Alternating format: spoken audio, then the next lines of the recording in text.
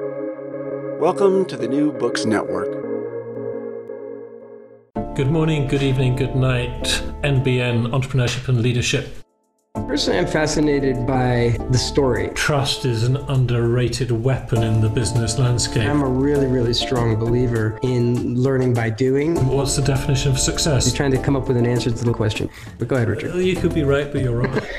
This is a bit of an unusual podcast in that this is the one where we introduce why we're doing it and what it's all about. And I'd like to kick off by asking my co-host and business partner, Kimon Fontakidis, to introduce himself.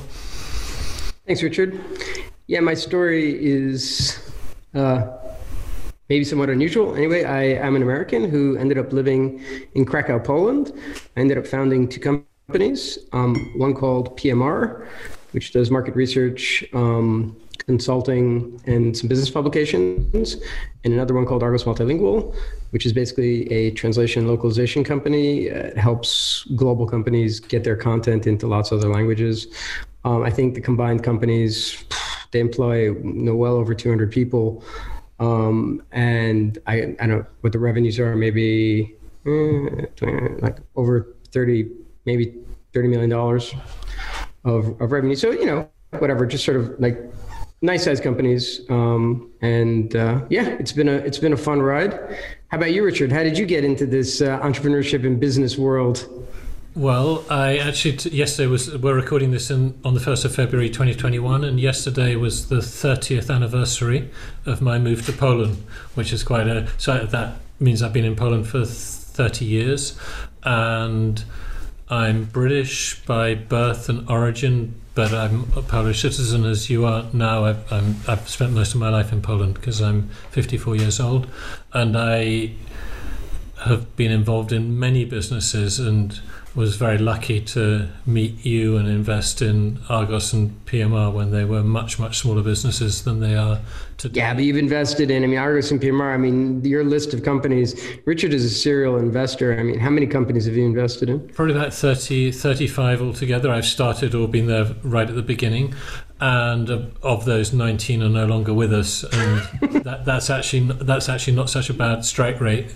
But the first company I ran that achieved some kind of market success was called SKK, which was doing barcode scanners, printers, labels, and software. And basically, in the 1990s, that was the first company of its type in Poland after the end of communism. And the money I made doing that was what I invested in the companies Kimon founded, and that's how we got into business together.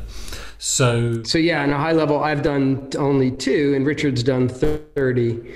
So I think we have different types of lessons. I think I've come from in-depth, I've been grinding it out, all the details of the business, and Richard has been like a super investor.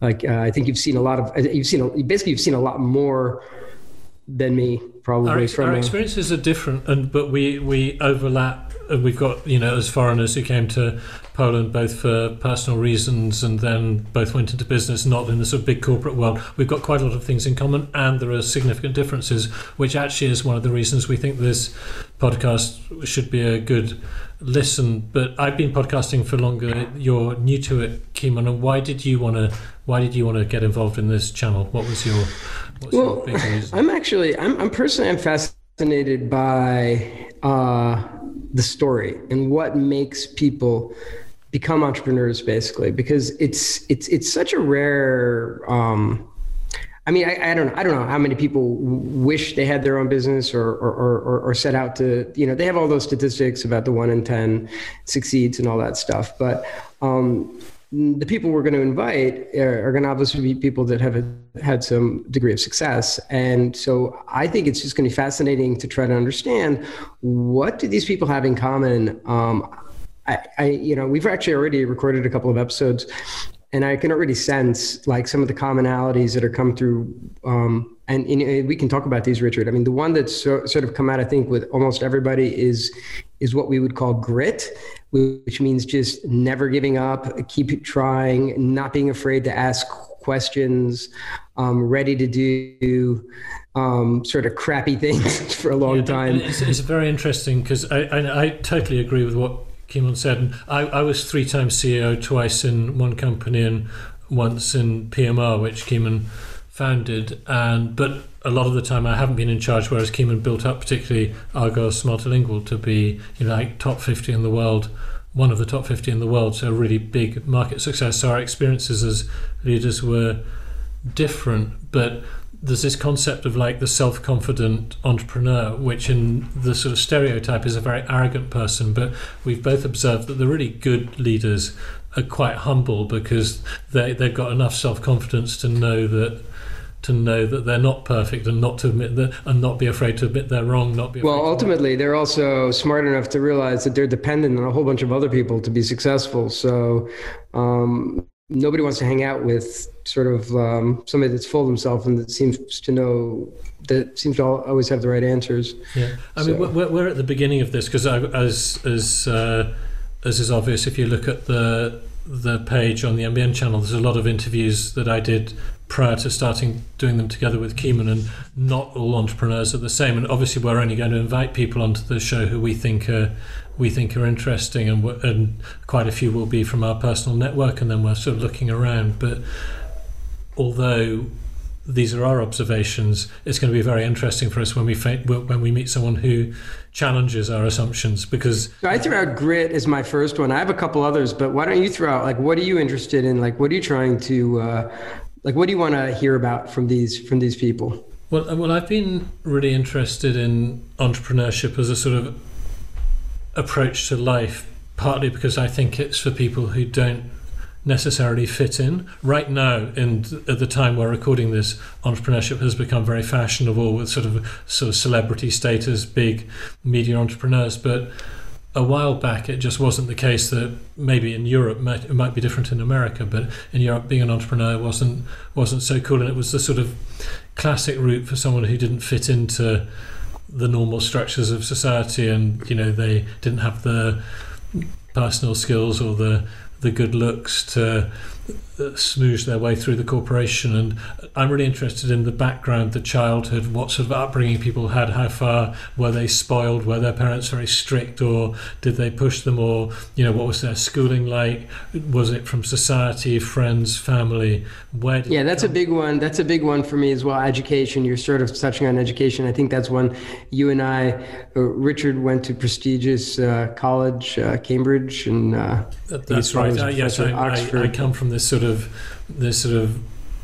privileged educationally privileged British background. My father was a professor in Oxford. I studied at Cambridge, and a lot of the people there come from, whether they're very smart or very privileged, basically you're not growing up with a typical bunch of people where the expectations are very high, and your peer group is destined by their birth and genetic destiny.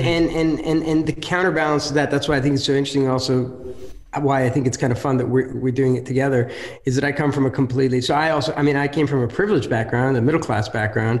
I went to university, but like my experience with university was basically it was Party Town, USA, and it wasn't I didn't really put any work into it, and I didn't really get anything out of it. And I'm a really, really strong believer in learning by doing. And I'm not saying that this is going to come out throughout the thing, is that, this is definitely not, there's not only one way to get into the finish line. There's not only one way to be successful, but I do think that, just at least from my perspective, I don't hold education as high regard as a lot of other people. No, and I also think it's remarkable when I look at my education, and this is confirmed by talking to many entrepreneurs from many different countries, how the things that are really useful in business aren't the things that lead to business success. So the things that are really useful in business aren't taught by the universities and the high schools. So, it's things like being well organized, having good interpersonal skills, being good at time management. Yeah, I know you're big on that. Yeah, you're big on quantifying those types of things. Like time management's always been a big one for you. But they're just not taught, and so you can be extrememely academically talented, get a first class degree, and never have a 5 or 10 minutes on how to run a meeting effectively. And so you get these people who are extremely clever and it wouldn't take them long to pick up the basic skills, but they've not been taught, and then people expect them just to. So much of it, though, and this is what's interesting, and this comes out with a couple of the guests as well. So much of it, I think, is just human skills, like actually knowing people and knowing how to interact with people and knowing how to push buttons and try to get various responses and from people. So I don't know whether it's like social psychology or just your general sort of emotional intelligence, your ability to handle people. And Keeman, you were downplaying your intelligence, but I know you studied psychology, and I've often thought that... No, I was not downplaying my intelligence. I was downplaying my education. Well, I mean, let's say it would be very difficult to downplay your enormous intelligence, obviously, because that would be ridiculous. But the point I was going to make was that the psychology, I noticed that you were very good at forming judgments on people, not always right, but very good at it compared to many people. I remember you asked 3 questions, like when you went into negotiation, it was what do they say they want, what do they think they want, and what do they really want? And there's this concept that other people aren't always completely rational, and standard sales training will be ask questions, figure out what they want, but there's this deeper level of sort of like looking what's behind the answers, which I mean, the classic is when you, and this is beyond, okay, you can be selling a service or a product, but also like if you're in the startup world and you're trying to get investors, a lot of people focus on themselves, and that's the big mistake. You need to focus on the other side. Like what does the person you're talking to really want? What do they really care about? Do they even really care at all about the problem that you're trying to solve? And maybe you should be talking to them about something else. But back to the education thing, it was funny because Richard, you asked me to sort of guest lecture in one of your, because you actually teach entrepreneurship, and which I found to be such a foreign concept. How can you possibly teach entrepreneurship? I mean, I know you can, I think, and maybe your tactic was to give hey, here's an example of an entrepreneur, look, but I'm not sure, are you able to teach entrepreneurship? It's a question on which there's more than one opinion, and there are strong conflicting opinions on that one, but there's definitely, if it's done badly, I say there are 2 types of entrepreneurship professor. There are the zoologists who sort of study entrepreneurs in the same way that a zoologist studies animals, and they sort of like see what the entrepreneur eats and how much exercise it needs. And then there are the entrepreneurship academics who are a bit more like the racehorse or the trainer or the dog trainer, who actually teach the entrepreneur to be a better entrepreneur. And I'm 100% convinced that and the people who've been entrepreneurs tend to be better mentors and instructors and lecturers, because they've been there and they've done that and they know what they're talking about. And so, provided someone's got the right preparation, they can definitely tell people lots of useful things. And sometimes they're very basic, not very academic things, like if you want to be an entrepreneur, you need to get good at handling rejection. Just simple stuff. You meet this famous guy, and he says there's a guy in Cambridge called Jonathan Milner who's set up the first antibody. He could manufacture antibodies which he was selling to pharma companies, and the company was almost out of business. Nothing was working, and he was wandering around the labs of Cambridge with a bucket full of ice and test tubes full of these antibodies. And these days he looks like the chairman of a big public listed company, because he is, but back in the day he was doing really sort of low prestige stuff. And just hearing that the people who are famous now were doing really basic things at the start of the journey, and making sure that people realize that that's real. It's not just Hollywood, it's actually real. I'm sure you've done, because one of the things for our listeners, we've both built up companies from the start. We've seen and it's sometimes it's blood, sweat, and tears. Sometimes it's fun, sometimes it's cool, sometimes everyone's impressed, but other times. But usually it's boring. It's just mundane tasks. It's getting the small stuff right.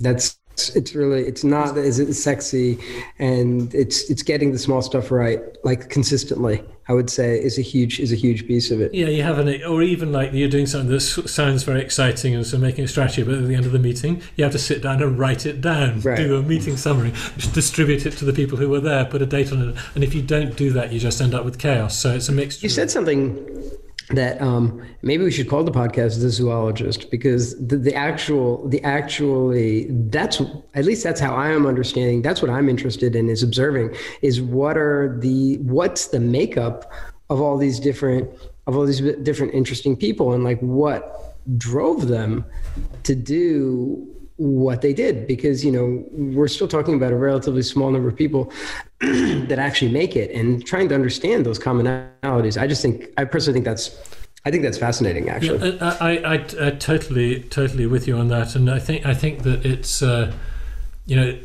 as someone, we're also trying to like draw out lessons, that if I hear people saying things that either is a perfect example, because we ask people to give examples, a perfect example of, you know, the problems of recruiting people. It's very hard when you start a business to get people to come on board and join your company, because you're competing against the big IT companies, the Unilevers, the government, and then you've got Crazy Richard or Weird Keyman with their little 4-person startup, and, you know, your mother and father and your friends are going to be really surprised you decide to join a little company rather than a normal one. Because that's why they're usually the weird ones that join as well. Yeah, well, some to any of our wonderful co-workers listening, we're not talking about. Yeah, I think so. Honestly, you know, it takes Richard, you're actually hitting the nail on the head. I mean, you know, you have to be able to take some risk also from an employee perspective, that you're ready to join. Wow, this Keyman or this Richard, I mean, they sound like they have a good idea and they seem passionate about it, but you know, it's not going to be, you know, is it going to be as safe a job as going to some other job? Or, so, you know, it definitely takes certain people to join those companies as well. Yeah. So it's, but, you know, pulling out the lessons, and, you know, I think one of them, and some of the lessons that I draw from thinking a lot about entrepreneurship, is the things that work for entrepreneurs work for life. That, you know, if you, for example, this humility and leadership, you know, not being the know-it-all who tells everyone what to do, it's actually a very useful skill for the rest of life as well. You know, the guy who, the annoying boss is the annoying guy at the party, and vice versa, I would say, very often. But I don't know that's going to come out, but it's interesting for us. And I think because we're both interested in entrepreneurship and have been entrepreneurs for decades, and the people we're interviewing, typically they may not have been doing it for as long as us, because we're both in our 50s. So Keyman is slightly younger than me. He's much younger. Slightly young. He's slightly younger than me, but he's still in his 50s. He's quite an old man. I've just barely crossed that threshold. In his 50s. Not more than 10 years away from 60. Anyway, we're both experienced in this, but what the other people we invite on typically will have had some, you know, some of them are extremely successful, others successful. Although another important point is what's the definition of success? And there are a couple of questions that we each have things we're interested in. You know, we're going to take people through their life story, their business story, trying to pick on major moments. What are particular things that you like to ask people, Keyman, when you've got an entrepreneur on the show and they're chatting away, and there are particular things that you find interesting? Well, I mean, I've already mentioned, I'm trying to sort of figure out about the grit, trying to figure out about the tenaciousness. I think that's something that I like. I also want to just show. I think that's going to be a commonality that we're going to see. The education one that we mentioned, because already we've had both sides of the spectrum, people that haven't graduated from college, high school even, and people, you know, that are very well educated. So, you know, there's both arguments there.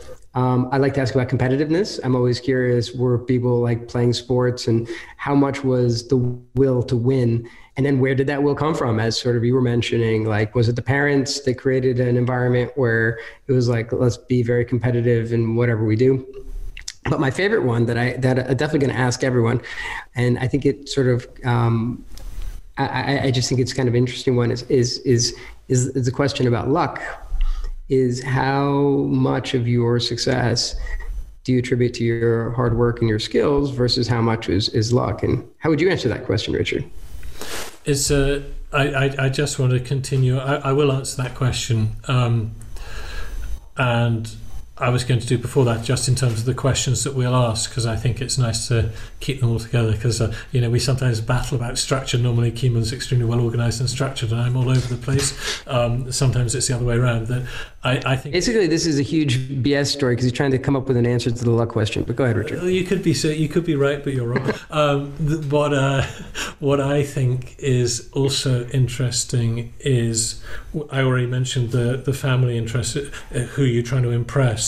I think the degree of self-awareness in the entrepreneur is fascinating, because very often that evolves, that during their career, certainly in my case that was the case, that people's sense of who they are and what they want to achieve in life is dramatically changed by business success, that they thought it was all about X, and when they get there they realize it's not all about X, which is why I like asking people where they're going next. That, once someone's achieved some level of business success, it's not at all obvious what they want to do next. And usually what people want to do next is not guaranteed, which means that it's much more challenging for someone to move from where they are now to their future goals. It's easy to look back and say, well, I made it to here, because they know they've made it. So I like asking people where they go next. Coming to luck, I think I was extremely fortunate in some ways, that although there were some painful aspects of it, coming to Poland at the time I did meant that the savings I had from working in the UK went a lot further here. So I was able to get into the Polish business environment in the early days. And although it was extremely demanding, given how lamentably primitive my business skills were, I got into an environment where you could buy things for 1 and sell them for 4 at scale. And if you can't make a lot of money doing that, then there's something wrong. We weren't quite monopolists, but there were very other few people in the country doing what we did. And I think it is harder now. There are more opportunities, but it is harder now than it was back then. So I'd say yes, I had a lot of luck, and I worked like crazy for a very long time. I really worked, and I didn't regret it. I didn't feel it was work. I was building the company, so it wasn't a painful type of work, but it was work, I would say. Cool. Yeah, I would say that you're not. I think you're being. You somehow got into that position. And well, you make your own. People say they make their own luck. Yeah. I think you did it. I did it. But it's getting yourself into a situation where you're ready to exploit the luck if it comes by as well. That for example, the classic is having savings. If you have a lot of stuff on credit, you've got an expensive boyfriend who's blowing all your money on stupid stuff, or a girlfriend. You've got relationships which suck cash out of your bank account, and you've got a lifestyle that sucks cash out of your bank account, which are very often the same thing. That you have to have a big flat screen TV because all your friends have got the same things, and you hang out with people who are impressed by that sort of stuff. Then you might have a great opportunity, but you can't afford to take it because you've got yourself locked into a situation where you need to go and earn the next month's salary. Yeah, it's. I completely agree. Obviously, not being. I mean, you and I are very similar in the respect that we just don't care about material assets and material things that much. So that's never been an issue for either of us. And I think a lot of people get caught up. But I think, once again, that's the ego. Do you want me to list all the extravagant things you do, Keeman?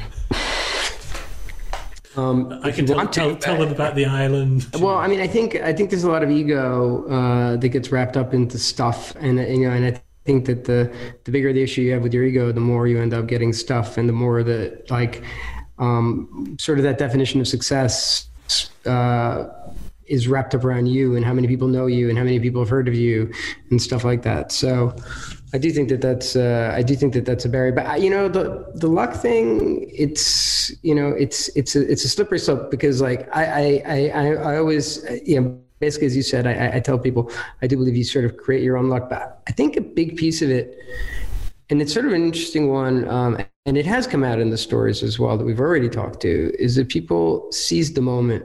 It's also not being afraid to take a chance. It's not being afraid to gamble on something. And in my personal case, I think I'd say that's one of my, let's say, bigger strengths. I'm ready to risk, and I'm ready to make a decision fast. And if I believe in it, if I have the gut instinct that this is worth trying, I'm ready to give it a shot, basically. And I think that was the same. I have to believe that was the same for you. You somehow met those. Come on, you didn't speak any Polish or barely. I'm not sure how good your Polish was, and you just met some guys, and you said, "Hey, guy," like somehow you got them to go into business with you. I remember you even telling me the story. You're like, and this is, I think the best part about it is like you guys like wrote something down on the back of an envelope, like this is how many shares I'm going to have. This is how many shares you're going to have. And then you went ahead and you spent all your money on the basis of that back of the envelope. And that's, I mean, so, you know, I mean, not a lot of like, I think not a lot of people would do that. And I think that's a nice little sort of piece of that you sort of left out. I mean, because you just basically said here, you fronted the money and on the basis of the back of an envelope contract. So I'd say that that's. I mean, I do think that trust is an underrated weapon in the business landscape. That obviously you have to be careful, and you know, you wouldn't do a huge transaction like selling a company or buying a house without the legals in place, but you can agree quite major things based on a handshake. It's a good idea to write down what it is, and you know, there was a lack of professionalism to the way I did it that didn't address. But also the bureaucracy, because I think another thing you and I hate is BS. Like, do we really want to go through massive bureaucracy? It's better to trust. Trust is the slayer of bureaucracy, basically. Trust is about efficiency. Actually, trust is, Richard, that's one we have to ask. We actually haven't asked anybody about trust. I think trust is a super interesting question. It's a great question. And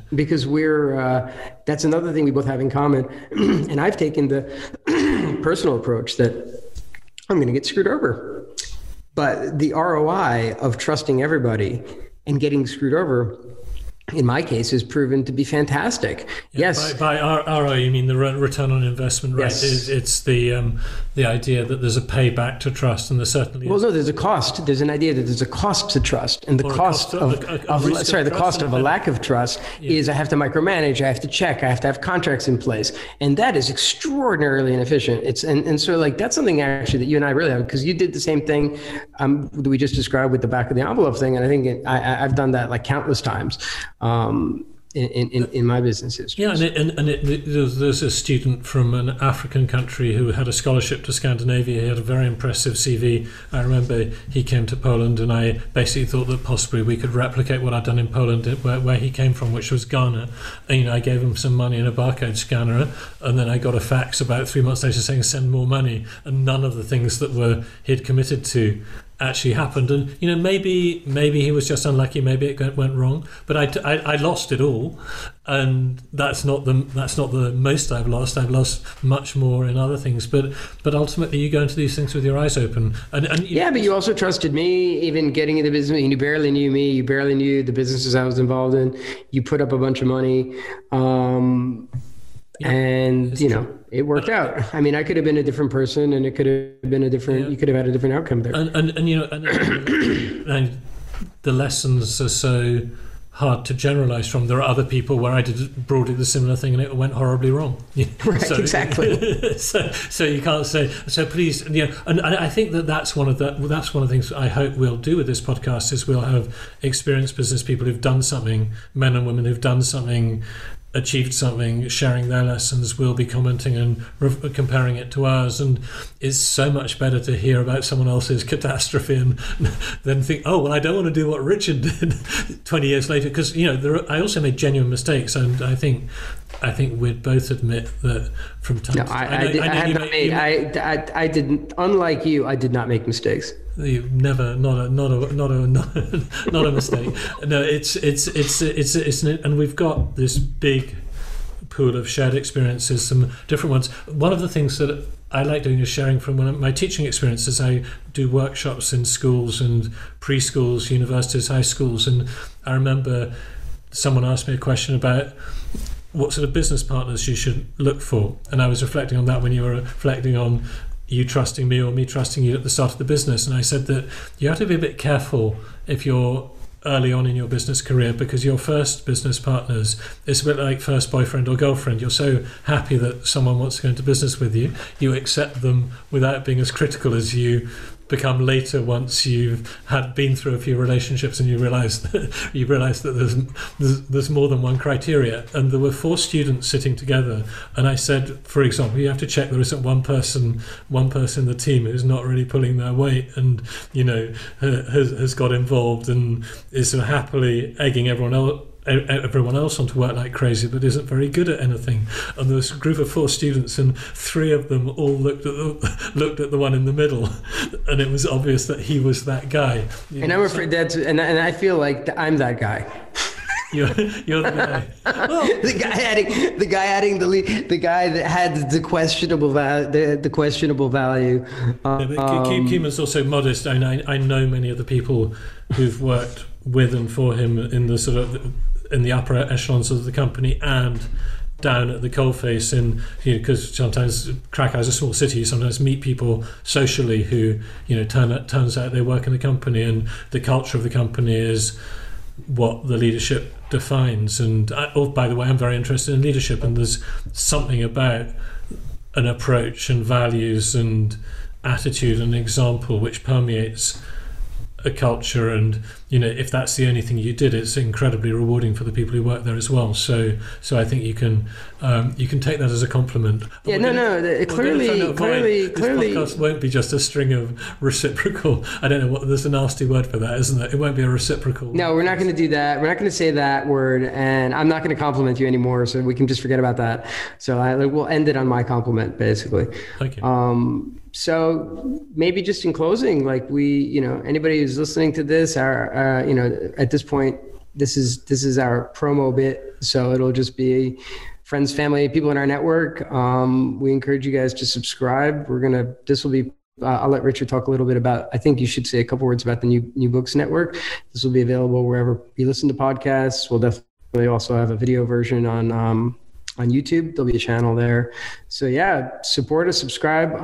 If you, we're going to obviously be interested. We've got quite a long list of guests, but we're going to always be looking for guests. If you know anybody super interesting that you want us to interview, whatever, give us a shout on LinkedIn or Twitter or any other social media that we use. You can find all that information, I think, on the New Books Network page, and I'll just hand it over to Richard to. Yeah, I'll just add to that we're really interested in nominations for speakers. If you should figure out in the notes under this podcast how to subscribe. You can reach us through LinkedIn or Twitter. About the New Books Network, I've recently invested in the New Books Network. It's run by a very nice American called Marshall Poe, who's a retired professor. It's the largest author interview podcast network in the world. It gets between 1.3 and 1.5 million downloads a month. That's 60 or 70% up from 6 months ago. So it's growing fast, and as the NBN grows, it's moving beyond its roots of hosts interviewing authors about their new books to different channels. Last week we interviewed an author, as it happens, but we're definitely looking for people, not just people who've written books. And the reason I migrated my previous podcast onto the NBN is that there's a network effect, that the more people who listen, the more people get to know about different episodes. And right now the NBN is belting out 12 podcasts a day, which is quite a lot, and it will be going up. So do we have anything else? So yeah, if you like this, subscribe, share, encourage people to join. If you think of someone you'd like us to interview, encourage them to get in touch with them. And apart from that, I think I'll let Keeman just close this podcast. Yeah, I mean, I can tell you that we've already had some interviews, and I'm super enjoying this. I mean, we've got some really, really cool people, and some of them are from our networks, and some of them are completely outside of our networks. Actually, hats off to you, Richard. I don't know where you got some of the people that we got. I think they're fascinating. Obviously, the people that I know are fascinating as well. So, listen. I'm actually just honestly, from my perspective, I'm really enjoying this, and I think you will too. I think we're trying to get out, just the nice, juicy bits of the stories of these interesting individuals. And on that note, let's end this podcast. Thank you very much for listening.